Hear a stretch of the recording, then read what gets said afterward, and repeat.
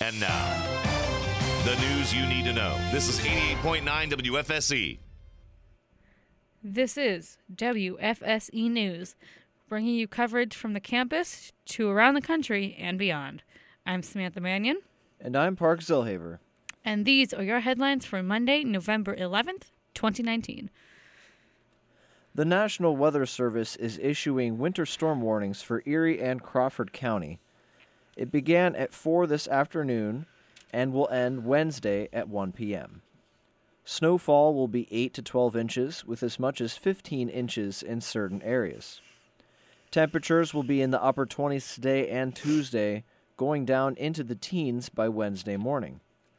Winds will be between 10 and 15 miles per hour, with gusts of up to 25 miles per hour close to Lake Erie. People are being advised to carry a flashlight, food, and water in their vehicle if they plan to be traveling. In campus news from the Spectator newspaper, the recently formed Wellness Task Force has already begun making impacts to the Edinboro University campus. Created to educate, advocate, and promote health awareness, healthy lifestyle, and healthy choices for everyone on campus, the Wellness Task Force kicked off their 2019-2020 calendar events in September with Stories Over Silence, corresponding with World Suicide Prevention Day. In October, there was a Get Yourself Tested event, which promoted STD prevention.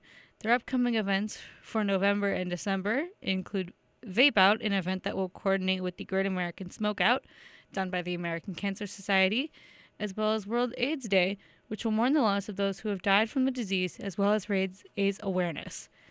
EU students can join the Wellness Peer Educators to help get involved with these events. Anyone with an interest should send an email to healthcenter@edinboro.edu. Also from the Spectator today, the Association of Pennsylvania State College and University Facilities, or APS-CUF, announced Friday that the decision has been made to move forward with voting on the new, still tentative, faculty contract. The vote will take place this Wednesday and Thursday, the 13th and 14th of November.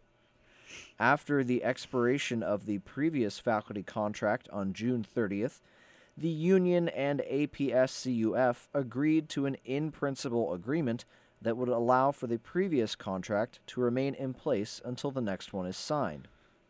The 4-year agreement would take effect immediately after ratification by APS-CUF and the State Systems Board of Governors if approved.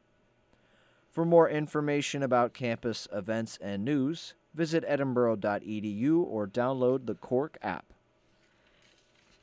Today is Veterans Day, a day dedicated to honoring military veterans, and in Erie, veterans are being celebrated and fallen soldiers are being remembered.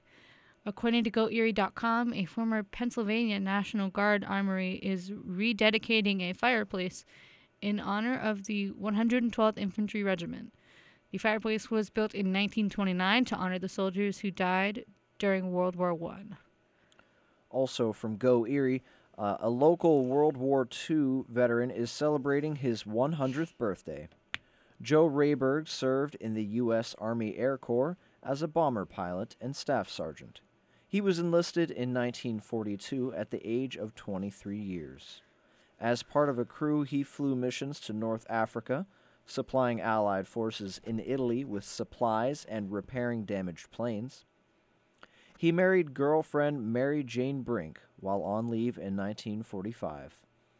After he returned, he went back to being a mechanic before working as a cameraman for WICU in Erie and as a milkman.